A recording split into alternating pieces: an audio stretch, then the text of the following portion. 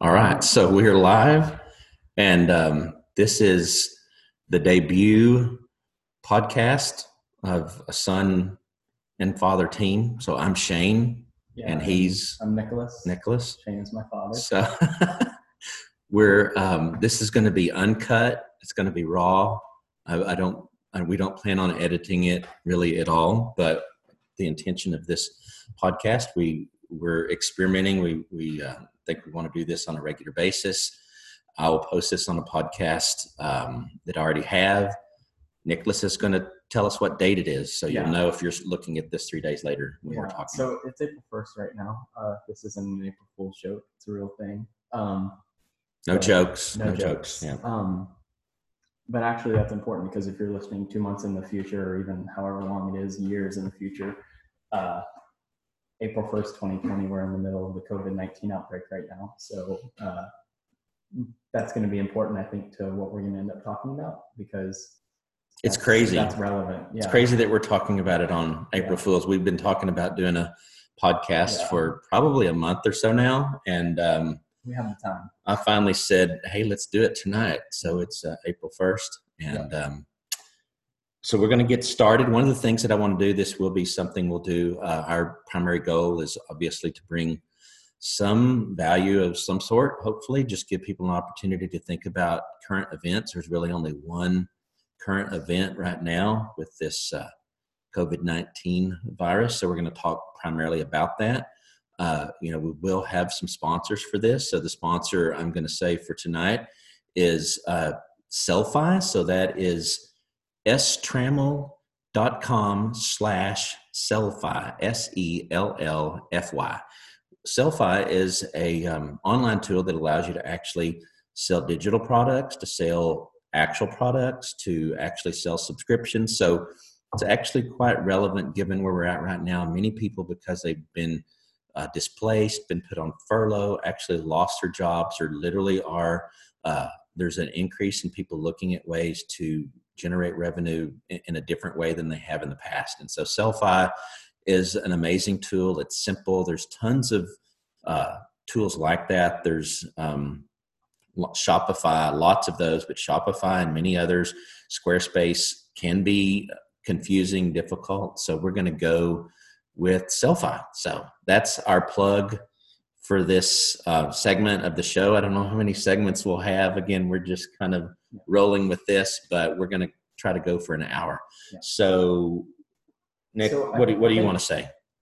Well, right now we're in the middle of the COVID-19 outbreak, so I think that's what we're going to end up talking about for a lot of for the majority of this first episode. But something interesting, at least, about COVID-19 is the distinction between coronavirus and COVID-19. I didn't know this until just recently. There is one? Yes. Seriously, okay. Yeah, so coronavirus. He's had more time than me, honestly, to look at some of this. So coronavirus, there's the distinction because coronavirus can be a lot of things.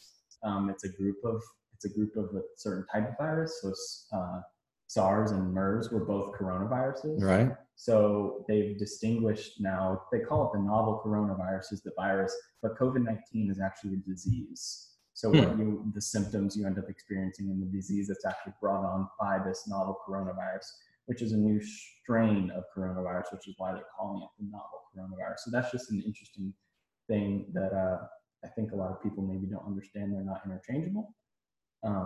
That's cool. I didn't either until just recently. I mean, cool in the sense that it's knowledge that you probably didn't have. I know I didn't have. It's not cool in the sense that we're going through this. Obviously, it's I'll just point out something real quick. I saw today, I'm sure most of you listening to this maybe saw it. Nicholas, I'm guessing you might have seen it, and maybe they've been showing this for a couple of days, but it's really interesting when you look at these curve lines, if you will, that they're showing with the different states. We're here in the United States. For those that possibly are listening to this from another country, it's possible. Here in the United States, New York has the steepest line, if you will. New Jersey, I think, is right behind that. And crazy in one sense, all the other states are significantly lower. And so Nicholas may know why some of this is, and he can share if he does. I don't actually know all the reasons why, but I do know that that's a important, critical thing right now. Really want to be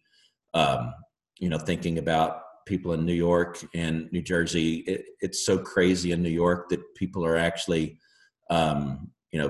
moving to Florida either temporarily or permanently. And so that actually even presents a problem to people in Florida because people are potentially taking the virus from New York down to Florida. So, and unfortunately, a lot of people down in Florida right now, especially college students, are out and about. Just recently, the governor of Florida ordered all the beaches to be shut down, and they've had to have troopers patrolling and keeping large groups of spring breakers, extended spring breakers, because at this point it's long gone. I think we're with my school 3 weeks past, starting our 3rd week past spring break. But as far as New York goes, it's crazy because of the confirmed cases that we have in the United States, over half of them are in New York. And more than half. Right. And some of that could be due to the fact that they have the largest amount of testing going on, but at the same time, New York, especially New York City, is just so densely populated, and so diverse that you have a lot of people coming in from, whether it was China. It's the melting pot, as they say, of the United States, or one of the largest melting pots. All cultures. That wouldn't be anything that would be news to anyone listening to this, but that's one of it. Another interesting thing I'll share real quick is that for me at least, I read a lot of headlines. I actually try to validate things when I can. So I'll make the statement with the just to say, hey, it's a headline. Always fact check things. I do my best to fact check them as well. But it was an interesting headline to the extent that it's true. What I'm about to say was very telling, and what that is I read a headline, and I did try to read the details, but the bottom line is 80% of the critical cases that we have in the United States, in other words, those that include hospitalization, those that are in the worst spot in the hospitals, 80% of those patients had some other kind of underlying condition, whether it's heart disease, high blood pressure, things like that. So, one of my takeaways from that, and again, it's not earth-shattering news, is, how important is it to be as healthy as you can? Now, you can't always, heart disease is something that maybe you could be 45 and in amazing health and still have issues with your heart. So I'm not suggesting that people are intentionally unhealthy, but the reality is many of us could pay more attention to our health. And so that hit home when you think about 80% of the people that are in the worst shape after getting it. That's why. And really another thing that really hit home here, we're fairly close to a city, Waco. That's where Baylor is, for those that kind of follow that kind of things. I saw just the other day that superintendent of Waco schools was a fatality from this virus. So it's all around us. We're not immune to it. So what do you have next, Nicholas, to say? Just that being said, as far as talking about media coverage, so you have a lot of, people saying, as of right now, the U.S. has the most confirmed cases, which is true. We do, of any nation.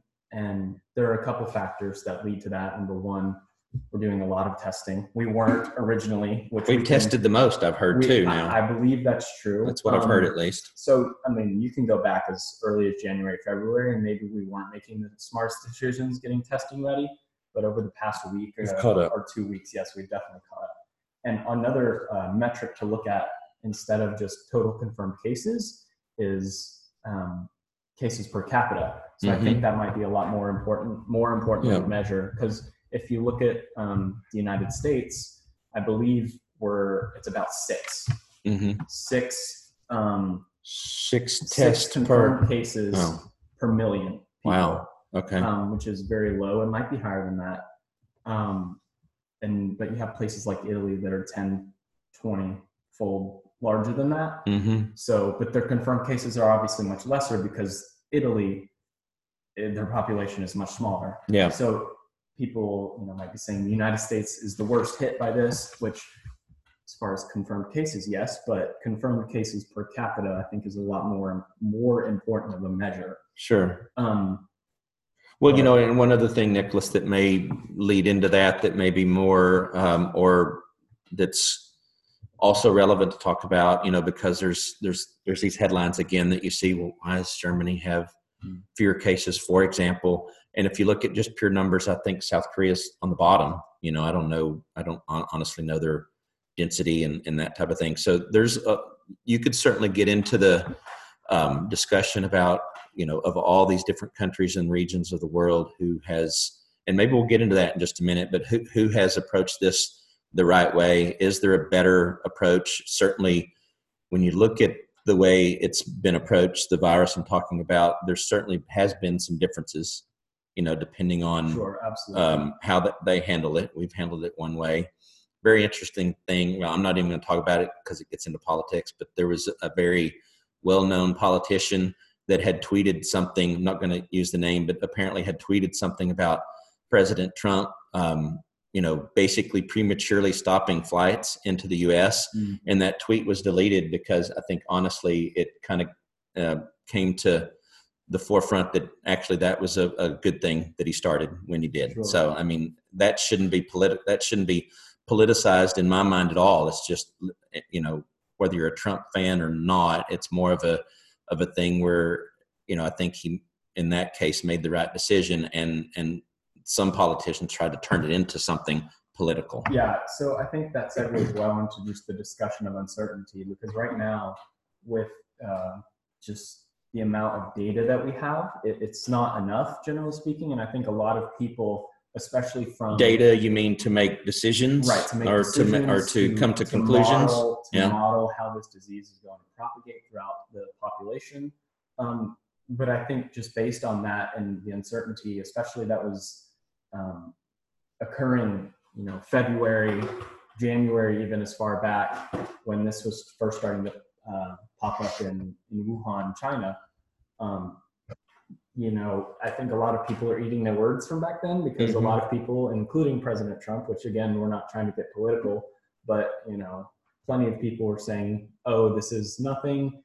Oh, this is the flu, which I think a lot of people now have come back, which I think is a good that has toned down a little bit, I think right? It's a really good show when people say, okay, yeah, we just didn't know, which is true, because if you go back to, even late February, early March, when this was really starting to pick up and we started to see cases in the United States, we were very slow off the start, but now we have ramped up our testing and our production of ventilators and plenty of other things. So I guess looking back, if you look at our approach versus some other countries, what do you think maybe the United States could have done differently? What do you think of the way that, say, maybe even China and contrasting, South Korea dealt with it? Sure. Well, let's talk China first, because maybe I know a little bit more about that, and maybe you can speak about South Korea if you do know.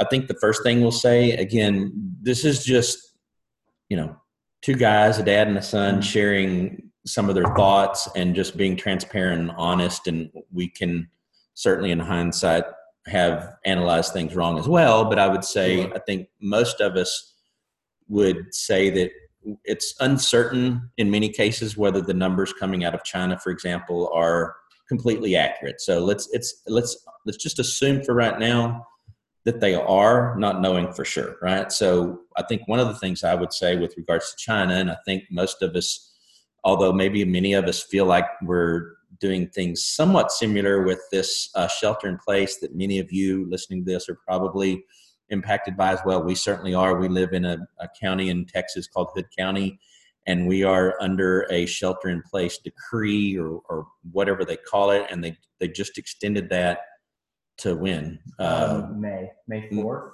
May 4th, the actual shelter in place. Yes. No, that's school, isn't it? Yes. But anyway, the shelter in place was extended. I don't really remember exactly when, but the point is although we're doing shelter in place, and I'll get to my point, I think China, because of the form of government that they have, were able to take measures that just simply would not happen here in America. Again, some would argue that this shelter in place, not going to get into this too much, but potentially is unconstitutional, and maybe it is. And we'll talk about that in a minute, because we'll talk about, even though it might be, let's also talk about what is appropriate for us to do for the common good of of the citizens, of the other people around us, right? That we do arguably have a moral obligation to do something. So we'll talk about in a minute what that is. But I very distinctly, I think the one thing that China did, and again, I think the numbers that are at least coming out of China would suggest that it worked well for them, which was, almost total isolation, right? Shutting down almost literally everything. Really interesting thing about that, which many of you probably saw as well. I'm assuming again that it's a real thing. Is I saw this post on Facebook of aerial photography of pollution prior to the shutdown in essence, and then 2 or 3 weeks into it, and it's like yellow, all this yellow stuff when there was the pollution, and it was completely clear, or very much more clear. And then now they've actually started showing another one now that the industries have started picking back up. So I'll summarize it that way. I think China, because of the form of government they have, are able to basically just say, we're going to shut everything down. And I think that probably actually worked for them. So sure. Yeah. The story about the smog is crazy though, because having, had the experience to go to China a couple times, which, crazy, not recently. So not super recently. So we're okay. We've been isolating for more than several months. Well, many months. Yes. But, So no need to worry on that. But I couldn't even imagine just the skies being like the photos that I've seen and you were talking about versus what I was there to see in many of the cases. But as far as the numbers go, it is interesting to see how different countries that dealt with it in different ways are, we're seeing the data come up in different areas. Now, again, this is assuming, and for this point of discussion, we can assume that all the numbers are perfectly accurate, which again, maybe not. Right. So, but for that, we can look at South Korea or, like you said, Germany, who have relatively low cases compared to maybe other nations, which South Korea's approach was mass testing. They were able to mobilize very, very fast and had many tests produced, and they tested as much of their population as they could and sent the people that were testing negative to work, and those who tested positive, they were quarantining, which at the time seemed like a really good idea because they were able to mobilize so fast. But what's interesting is now you're seeing that they're moving out of the stage of quarantine of those who were sick, and out of this phase of mass testing, there's been a second wave of people being infected, which I find particularly interesting because I feel like, especially here in the United States, with us doing something again like similar to just complete shutdown, with even healthy people staying at home and staying away from crowds and other people, when we go back to work, which again, we can talk about that in a minute, how maybe it's best to phase that in. So this is preventable. But what might end up happening is we see a second wave. I think that's almost a foregone conclusion. Maybe not to the extent of the initial wave, because I'm not saying I'm approaching this scientifically, but I don't know how the coronavirus just mysteriously disappears, right? So in other words, it's still around. I know that another interesting thing, I guess I'll point out real quick, again, this is a headline thing, but I read very interesting because I think many people have probably heard over the last several weeks, okay, unless you know you have it, don't wear a mask, right? And there's been multiple reasons. Some would say that that's because they don't want people buying the mask because there's such a need for the medical community, and that would actually take away from their need. Not that that's why they're saying don't wear it. They're actually saying it wouldn't help. But I saw actually today that there's a study out that suggests that the first week that someone has symptoms, where the virus, because a lot of testing they did in Germany and stuff, they came to some conclusions with regards to where the virus, the core part of the virus is. And so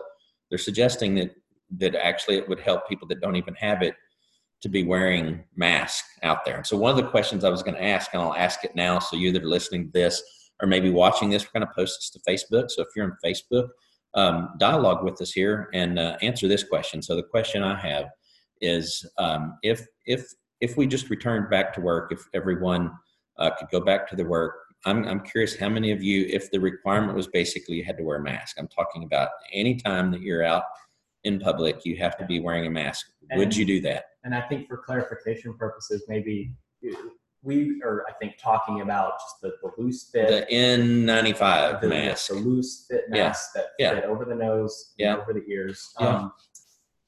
That are somewhat popular, and you saw in the lead in the run up to this massive outbreak in the United States, you saw a lot of, you know, maybe not you, but influencers online, designer ones. It was this craze, kind of hype thing, and then it got real. And I'm trying to remember, but there's some company. It's so uncharacteristic of it, but they're making masks as well, and they look blue and they look really kind of high tech. So, but would you? I mean, I got to believe the answer is yes, because what else would you do? But be honest, be transparent. If that was the requirement for you to go back to work, would you wear one? If not, why? You know, explain. I'm curious. Explain why you wouldn't, and how that might impact you. The reason. It does blow my mind, though, because back you see, again, we talk about people eating their words. Back in, again, January, early February, even up until early March, the CDC, WHO was like, wearing the mask isn't going to help you. It's going to make a shortage of masks in hospitals and ICUs, which is the case. We're you know, seeing that now, that you know, there is a shortage of PPE, personal protection equipment for doctors and nurses and even the patients, which again, these masks, the N95 ones that we're talking about, they're not the ones that the doctors wear or the nurses wear, unless absolutely it's the only thing they have.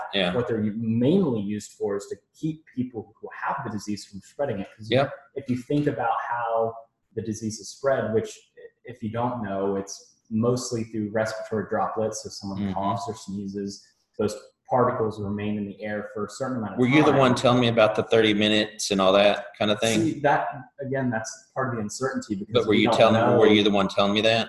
So tell everybody what you heard about this 30 minutes, no circulating air, blah, blah, blah. So if some don't assume that this is necessarily some true. Studies indicate, and again, like I was talking about, the uncertainty, certain studies and certain findings indicate different things. But as far as there's one particular study that's a little bit maybe on the fringe that says if someone sneezes into the air and the air is not circulating properly or don't do proper filters, the particulates could infect someone, you know, even if that room is completely empty after many hours.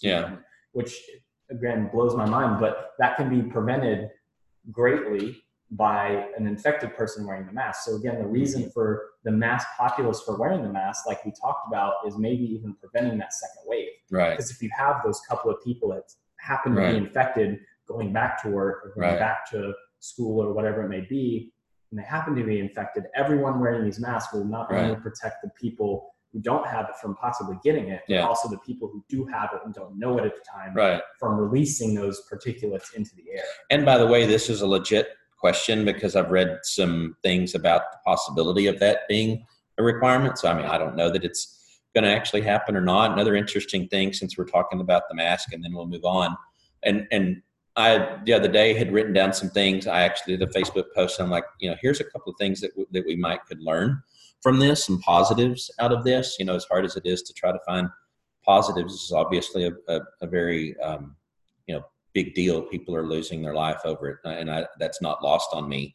But literally, and I think it was 2013. I don't remember the actual date, but whenever we had this a big problem with the flu, but nonetheless a bad case of that, the CDC is supposed to keep a 75% stockpile or something like. They're supposed to keep a stockpile of these masks, and it had eroded significantly. And the powers that be, whoever that is, basically did not replenish. So, I mean, that's a lesson learned that had they had the proper level of mass that they were supposed to have, then would be at least in less of a problem with regards to that. And then related to that, probably depending on where you find the statistic, you may find a little bit different number, but I'm going to use the number that seems to be most used. 95% of those are made somewhere else other than the United States. Since we're in the United States, that's what kind of matters to us. And more specifically, most of those are made in Asia Pacific somewhere. So, since that's where it hit first, since industry went down there, that obviously also caused a major problem with the mask. So maybe enough about the mask, but I'm hoping that we learn that. And one of the things that I do actually as a living is, supply chain management and planning. So one of the other things I hope we learn, which won't be popular, honestly, because it's not the way to optimize your revenue necessarily, but you can go to business school and they'll tell you that's the only thing that you need to do. But people might change their mind now that we're going through what we're going through. But with today's way of supplying things, it's just in time and all those kind of things where you don't keep a lot of stock, various other things, and they make a lot of sense when it comes to making the most amount of revenue. But right now, a lot of people probably aren't caring so much about whether they're losing a few dollars on each item. They'd like to have them, actually. So, yeah. So a positive thing before we maybe start talking about something a little less. Not so, just because of the nature of this topic. But sure. In New York, which again, as we talked about earlier, is the hardest hit by far area in the nation. And as far as like a singular location, other than maybe Wuhan, it's probably the most concentrated area of outbreak as far as area. But something I saw on some social media, Facebook, whatever it may be, was a video of in New York at I think 7 p.m., 5 p.m. I saw it too. Lines. Everyone in New York went out on their balcony, or whether it was opening a window or their door, I know what I was going to say. Whatever it is, they just yelled and screamed and clapped and hollered for the doctors and the nurses. And I was just like, all the first responders, all of the people that are out there on the front lines. Right. I mean, it was insane. Right. It was deafening. Right. I mean, think of the whole of New York City. Right. Just yelling. And I don't know where it was, but for the Christians among us, which we are, there was actually a video that I saw somewhere too. My wife showed it to me of, some Christians up on a rooftop kind of thing too, like, praying for those that have the virus and for those that are in the midst of it. I mean, again, Nicholas is pointing out that obviously the doctors, the nurses, all the people taking food to people, all that, they're on the front line, tip of the spear in this. And so they deserve a ton of credit for what they're doing. Absolutely. And one interesting thing about that, which is a sad note about this, but since we're talking about it, I'm a master at headlines. So again, I hope it's true. But I read about a nurse in Chicago. This is not about any particular place. It's just a fact, right? So it doesn't matter where it's at. So don't get all whatever about Chicago. It could just as easily have been in Dallas. But this nurse from Chicago, I don't know which hospital she worked at, but she had her own mask and wanted to wear it. And they told her, first of all, they didn't have any to provide for her. She wanted to wear her own. They said she couldn't. I don't know why. I'm guessing maybe because she would be one of the few that had one, which sounds crazy. But she quit. She literally quit her job, which I get that, and I can understand that. But what's the sad fact about that is now that's one less person that was willing to be on the front line, but wanting to protect themselves in the smallest way possible and weren't allowed to. So that's pretty sad. But what else you got, So Nicholas? I think just shifting off of the impact that the virus is having directly on patients and that sort of thing. The other side of the equation, which I think up until last week when Congress started talking about this being the economy, it was almost a taboo. Which nobody cares about. Right. It was almost a taboo, right? Because you had people talking, a couple of weeks ago about like the effects that this was going to have on the economy. And you saw plenty of people, whether it was the media or just, people in general online, saying, if you're caring about the economy right now, then, you're despicable, or plenty of other things, which I think it's important to note that it's secondary. Sure. But again, you talk about saving lives. Absolutely. We're doing everything we can right now with this shelter in place to save lives of people who are at risk from this virus. But on the other end of this, when we come out of it, people not having a job and having a way to feed themselves is also a way that we have to, realize that lives are being affected by this. If you're introducing poverty that didn't exist, then there's obviously things that come with that, right? And I mean, the other thing that that I think is related to that is, you have to, and we're not talking about in hindsight necessarily. Again, we're only talking about things that need to be thought about. The reality is we do have to emerge from what we're doing right now, at least sooner rather than later. In Texas here, I think it was the Attorney General basically said, hey, the economy just flat out can't shut down for 3 months. It would just be total chaos. Obviously, there are a lot of people that question whether we should do, in which country, or maybe there are multiple countries that basically have the approach of herd immunity, which is to say basically, hey, we're gonna encourage people that have compromised immune systems, those that are maybe older, have conditions that are known to be more problematic with regards to contracting the virus. Those obviously should stay home as much as possible, that type of thing. But the average person that's presumably healthy, basically we're not going to do anything,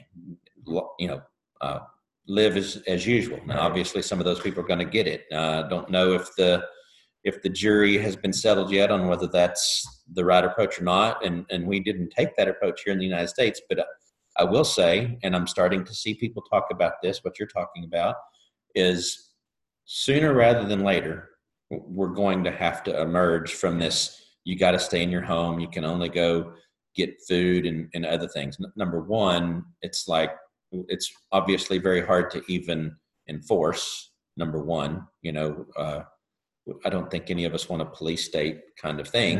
Yeah. So yeah, that's going to be an issue, and the virus is still going to be out there, like we said. So, the powers that be are going to have to determine, when we begin to emerge out of this. So I think talking about the economy, we have to address the elephant in the room, which is the $2.2 trillion elephant in the room of the stimulus bill. Right. Which, so let's talk about the good first, maybe, because there's probably some good. And let's talk about the things that we don't think are actually so good. The good thing is that it's something.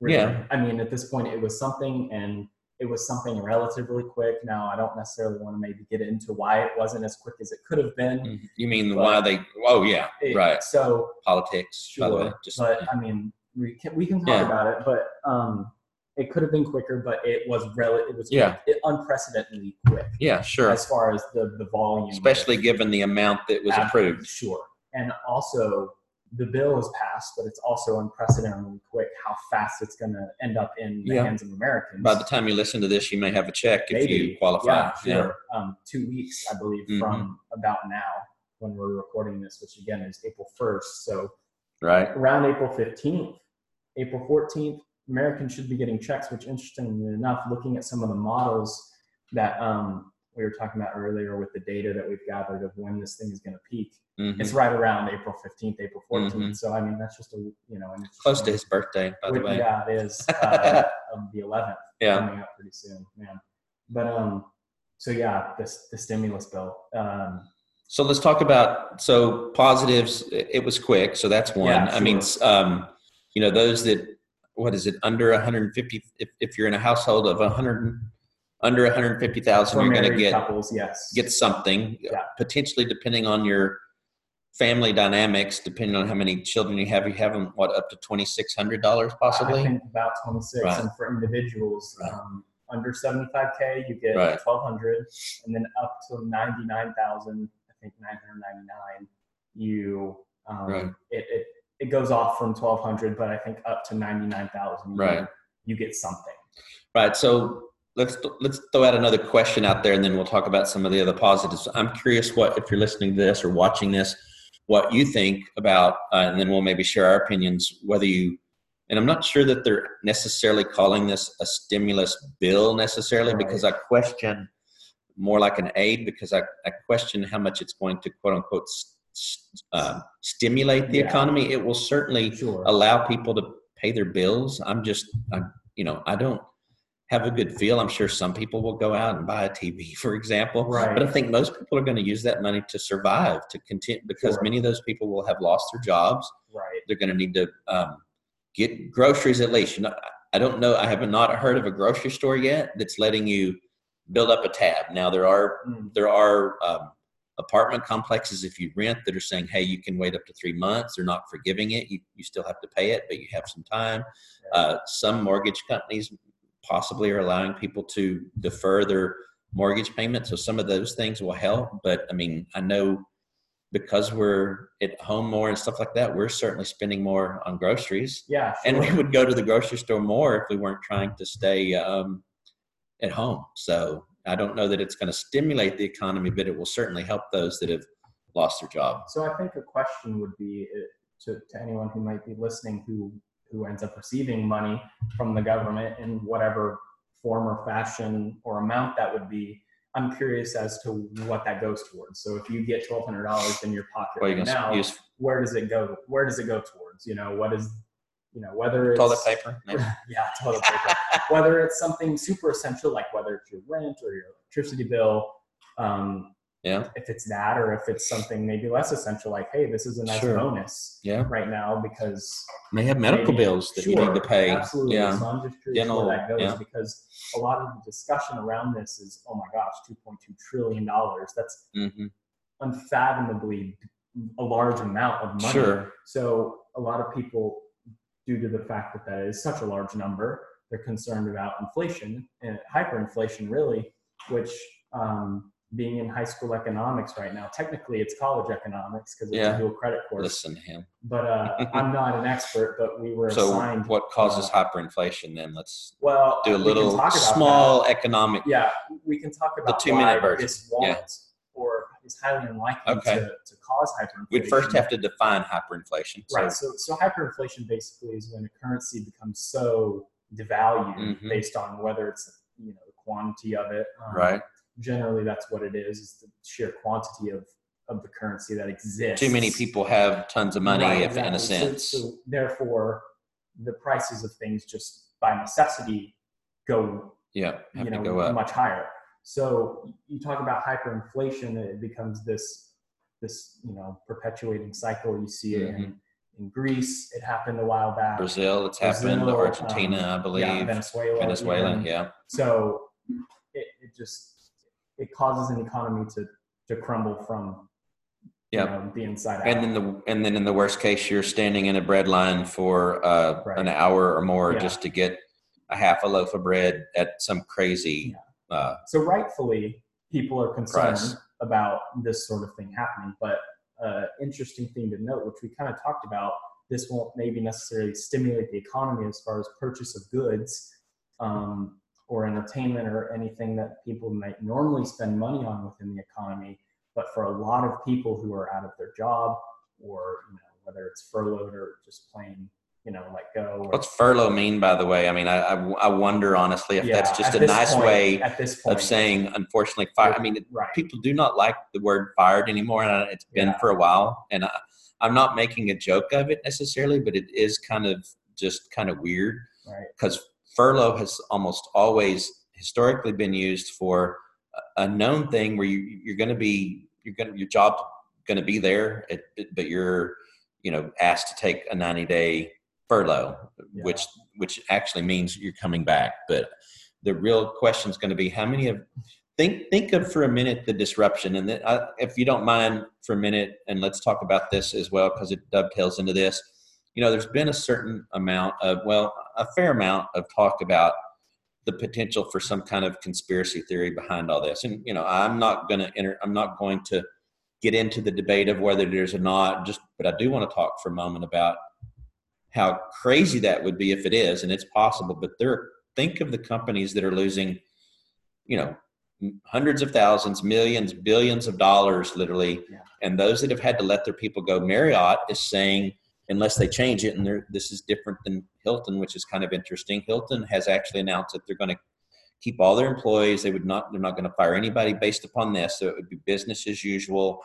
But Marriott has said that they were going to lay off 2/3 of their corporate at the end of April, 2/3 of their corporate employees in the United States and 2/3 in Europe. And that's a ton of people. Wow. So imagine rehiring all those people when business usual. That's why would anybody do that on purpose, right? So sure. if it is a conspiracy thing, Marriott's probably not involved in it because I wouldn't want to be the person. Or the airline industry, which historically is anything such in a travel large power. I mean, as far as the lobbying power they have in from Right. it. So why on earth Right. would that? Now, people So- may be using this To their advantage. in a political way. In other Right. words, to their advantage, like you said. Again, this is too complicated to get into, but it's like the whole oil thing right now, right? Oil is like super, super cheap right now. Yeah. There's some It's geopolitical things involved in that. But I find it hard to believe. It gives something, I guess, for some people to talk about. And this is what I've been talking with my wife about, Nicholas's mom about, it just doesn't make a lot of sense. Even if it was a conspiracy theory, here's the practical approach that I take at least to it. Even if it is, as much as I would like to, I'm really very justice minded. And that's another thing that I think I share with my son, Nicholas. I think we're both very justice minded, but the reality is, if it's a conspiracy theory, I don't know how in the world I could do anything about it. What I could do though is to try to make it do as much as I can in the midst of being in what we're in, which is to try to be as positive as possible, try to be helpful to those that are in need during this time, that are more, that are in more danger, all those kind of things. Because I can't do anything about something if it was a conspiracy theory. I don't know what I could do about it. So getting back to what we were talking about with inflation, which bring us back. What you're talking about, because I really did want this to be, and I think we share this. We wanted it to be a very open, just discussion about things, and when something comes up, then I think we want to feel free to talk about it and not super structured. But and we don't have and by the way, we don't have a staff. There's no one feeding us stuff. We don't have someone over the side Googling. We're not quite Ben Shapiro or Joe Rogan yet. Rogan, sorry. Go ahead. But getting back to the hyperinflation, which again is a concern that I think plenty of people are worrying about right now, which it's important to be conscious about that. But I think what we were talking about earlier with the nature of this stimulus, air quotations, package, like you said, it's more of an aid package because it's going to those people who are in desperate need to fill necessity in their lives, whether like we talked about rent or groceries. They're not going to go out and they're not, like you said, going to buy TVs or luxury goods. Right. They're going to be buying what's called inferior goods, which are necessary items for their life, or maybe not even items, just their rent, power bill, water bill, whatever it is.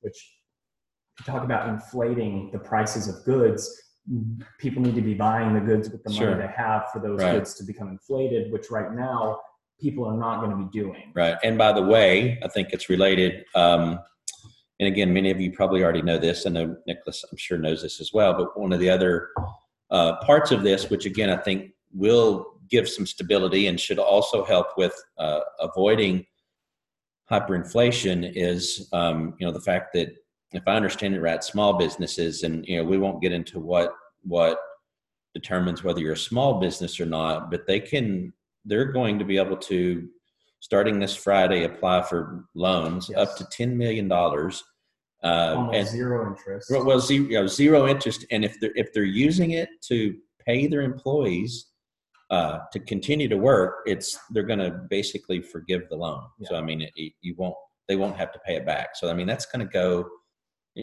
We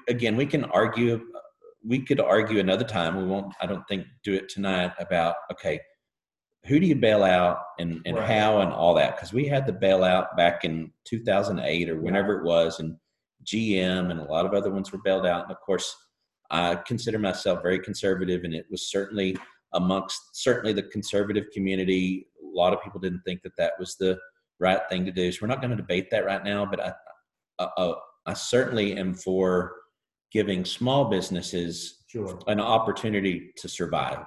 Right. And traditionally, and then Nicholas, go ahead and say what you want to say, but traditionally, at least, small businesses are ran by people, not exclusively, but people that typically have pride in their business and things like that. They're not looking for a handout, but they want to survive. And they're going to keep people employed that would otherwise only get this money that they're getting right here, maybe not have a job. And that only lasts them for, let's be real, $2,600 if you're blessed enough to get the most amount which means you're also not, don't have as much income. It's not going to last very long. And so there's even, talk about this may not be the only bill that gets passed. Right. They may have to even pass another one. Right. And I think you touched on it really quick, but I think, maybe one of the last things we can talk about here is the response that's come about from businesses as far as how they're, whether it's large corporations, starting to produce ventilators or respirators or masks or something along those lines. I think it is interesting to see how it's almost, in their press conferences, the White House said that, it was almost like they wanted to themselves, which I think is really, it's encouraging to see, because when in the past you see corporations, a lot of people see them as these big uncaring, powerhouses that only care about their bottom dollar, which, in a lot of cases may be the truth. But again, that's the function of a corporation, is to make money. It's one of the primary ones, yes. But right now, I think it is encouraging to see that a lot of these companies, GM, Ford,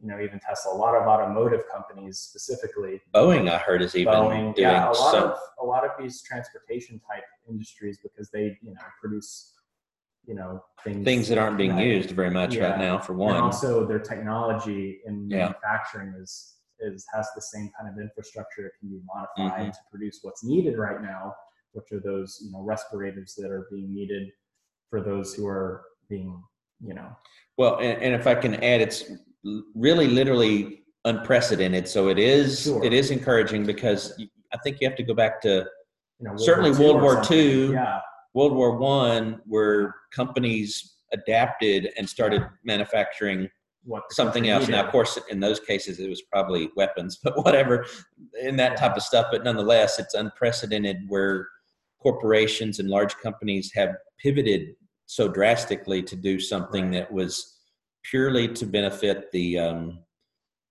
populace. Now, obviously, those companies are going to come out, hopefully, the other side, having gained a lot of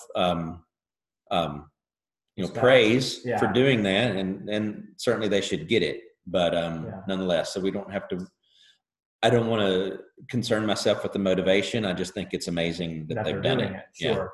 And just real quick, I want to hit on the topic. I know you said you don't want to talk about it, but he's going to talk about it anyway. I'm going to bring it up. Just I don't even know what he's talking about. The bailouts. Oh, the bailout. Yeah. Bailouts. Okay. I think there's a distinction to be made here, because in 2008, that was very much not something that couldn't be avoided. Yeah, it's not like there was a pandemic. It wasn't an external thing that came in, and the government didn't tell people. A lot of that was fiscal irresponsibility, honestly. Which that was a lot of the issue, because these large corporations and businesses were maybe directly responsible for the tank that the market experienced. Yeah. And then the government came in and said, okay, we're bailing you out. It's true. Too big to fail, which that's not. Right.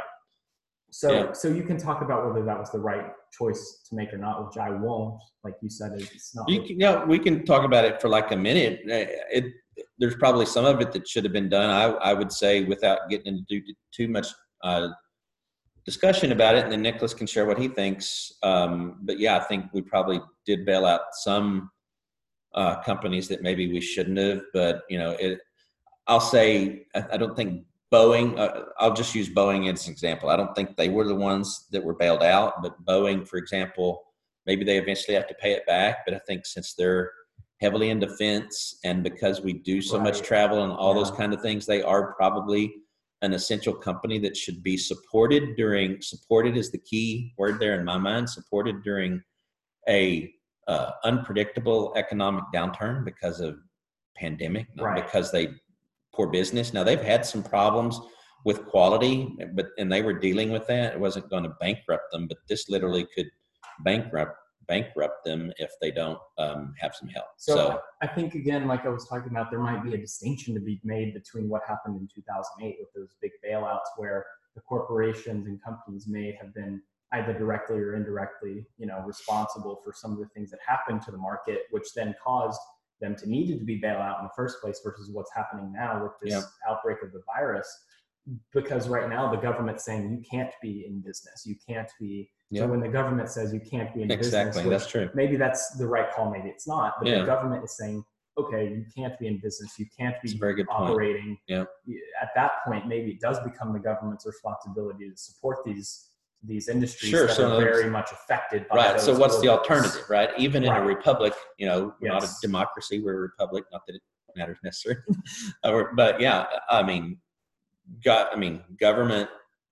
This is the one instance maybe where thankfully I'm for, in many ways, limited government, but I think this is a very applicable time for them, Sure. to your point, to Right. help, where they're saying, hey, you can't, hey, you know, nail salon person, you know, you can't operate anymore. Karate, what's the place you go to? What's their jiu-jitsu? Yeah. I was trying to think Shout of out Zev Martial yeah. Arts. Yeah, shout them out. Who is it?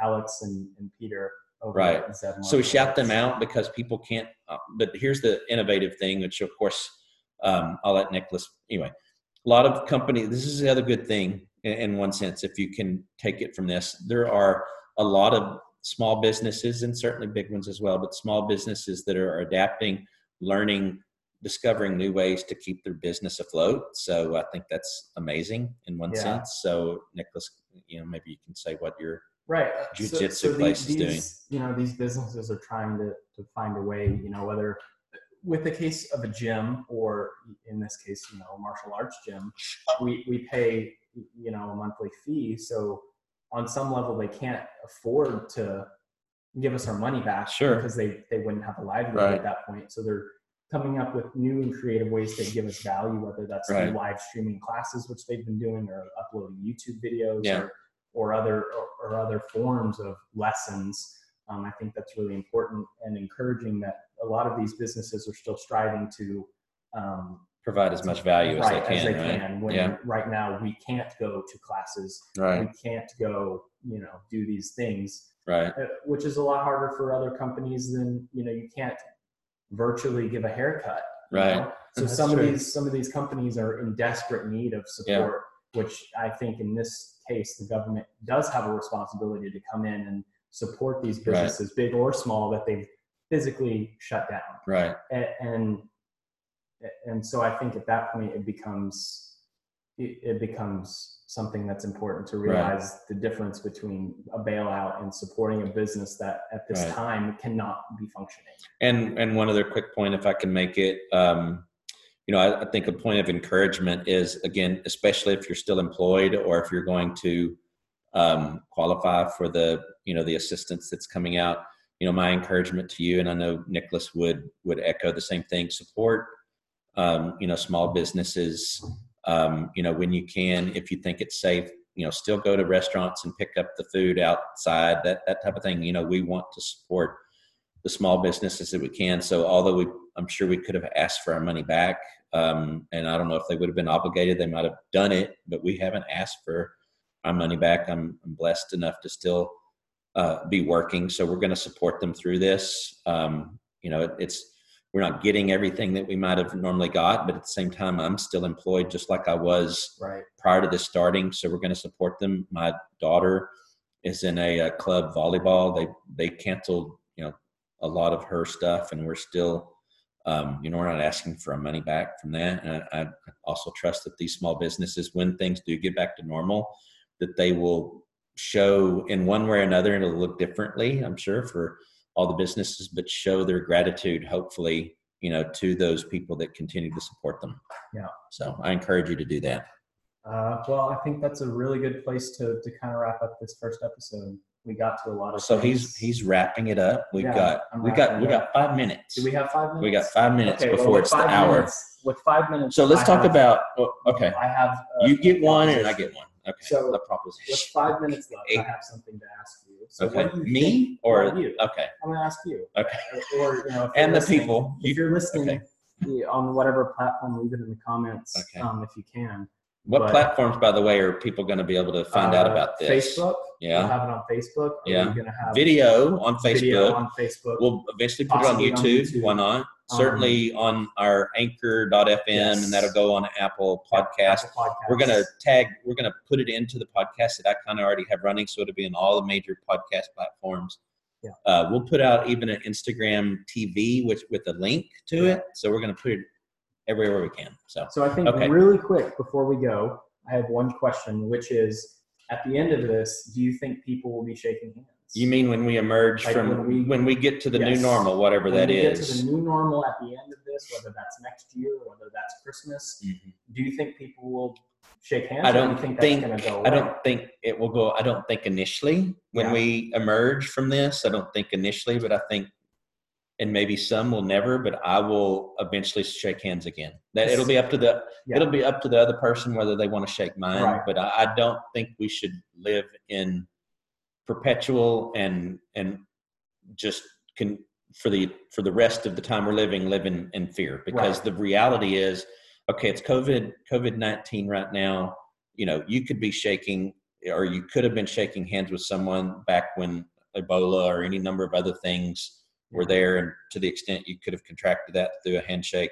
So we can't live. I think that's ultimately a demonstration of living in fear, and I don't want to do that. You certainly have those people though that didn't shake hands before this that are saying, "Oh, I've been saying this for years." Sure, but you can contract it other ways as well. So they'd have to say, "I'm not going to breathe," too. Right. Yeah. So what about you?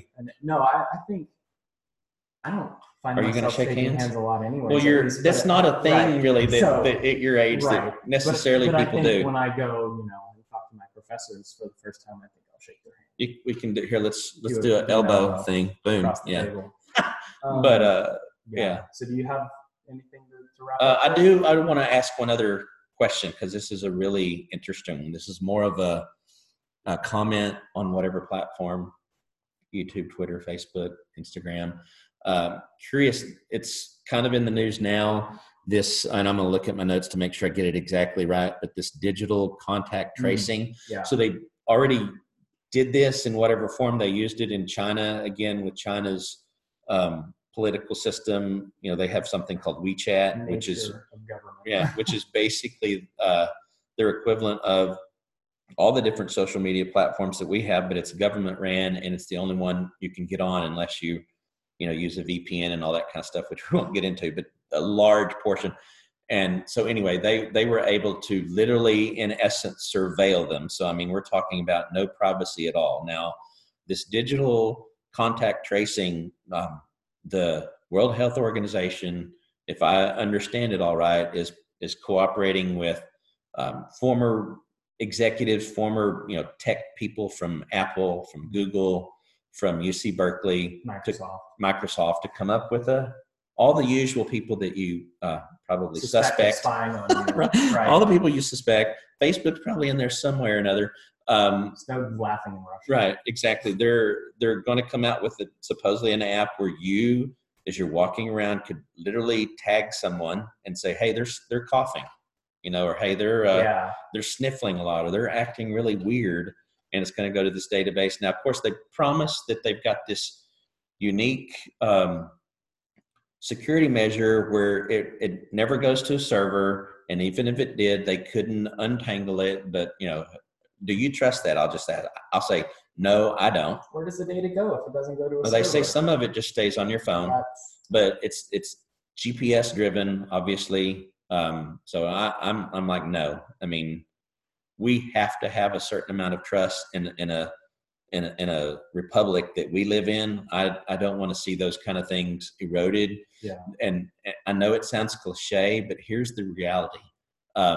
With liberty comes a certain amount of issues that you have to deal with. Right? I mean, it's just comes with the territory. It's either that or you have potentially no freedoms at all, right?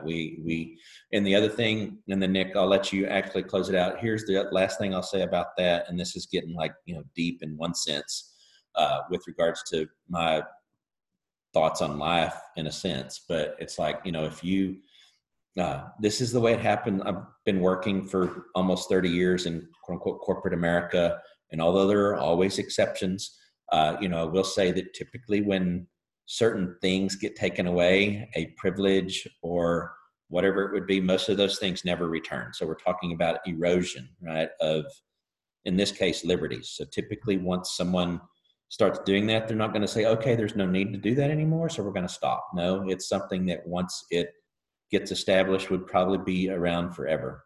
So close us out. No, that's really good, getting into kind of the discussion, the moral dilemma of security versus privacy, which maybe we can get into in our second Let's episode, talk about it next time. Because that's a really good topic. Right. I think both of us could talk for a while about. So if you'd like to see that or hear it. Yeah, that good point. So tell us in the comments what you would like to hear about next, if anything. We hope that this is, entertaining in one sense, actually valuable. So yeah, tell us in the comments what you'd like to hear us talk about next. And you make a really good point. One of the things that me and Nicholas actually talk about, we were just talking about this the other night, right? Which is to say, how many people actually really, you probably care, the ones listening, how many people really care enough about losing security that they would give up all the conveniences that they have? Right. So I think we can maybe get into that in our second episode. Yeah. Which, we may actually have a name by then. Maybe. We'll see. Yeah. So on whatever platform you're listening or watching on, leave us a comment. Tell us what you think, what you want to hear in episode number 2 of Unnamed Podcast with Shane and Nick. But I think that's going to do it. Yeah. So stay safe. Yeah. We want everyone to stay safe and have a good evening or a good morning, wherever you're at. All right. Good night.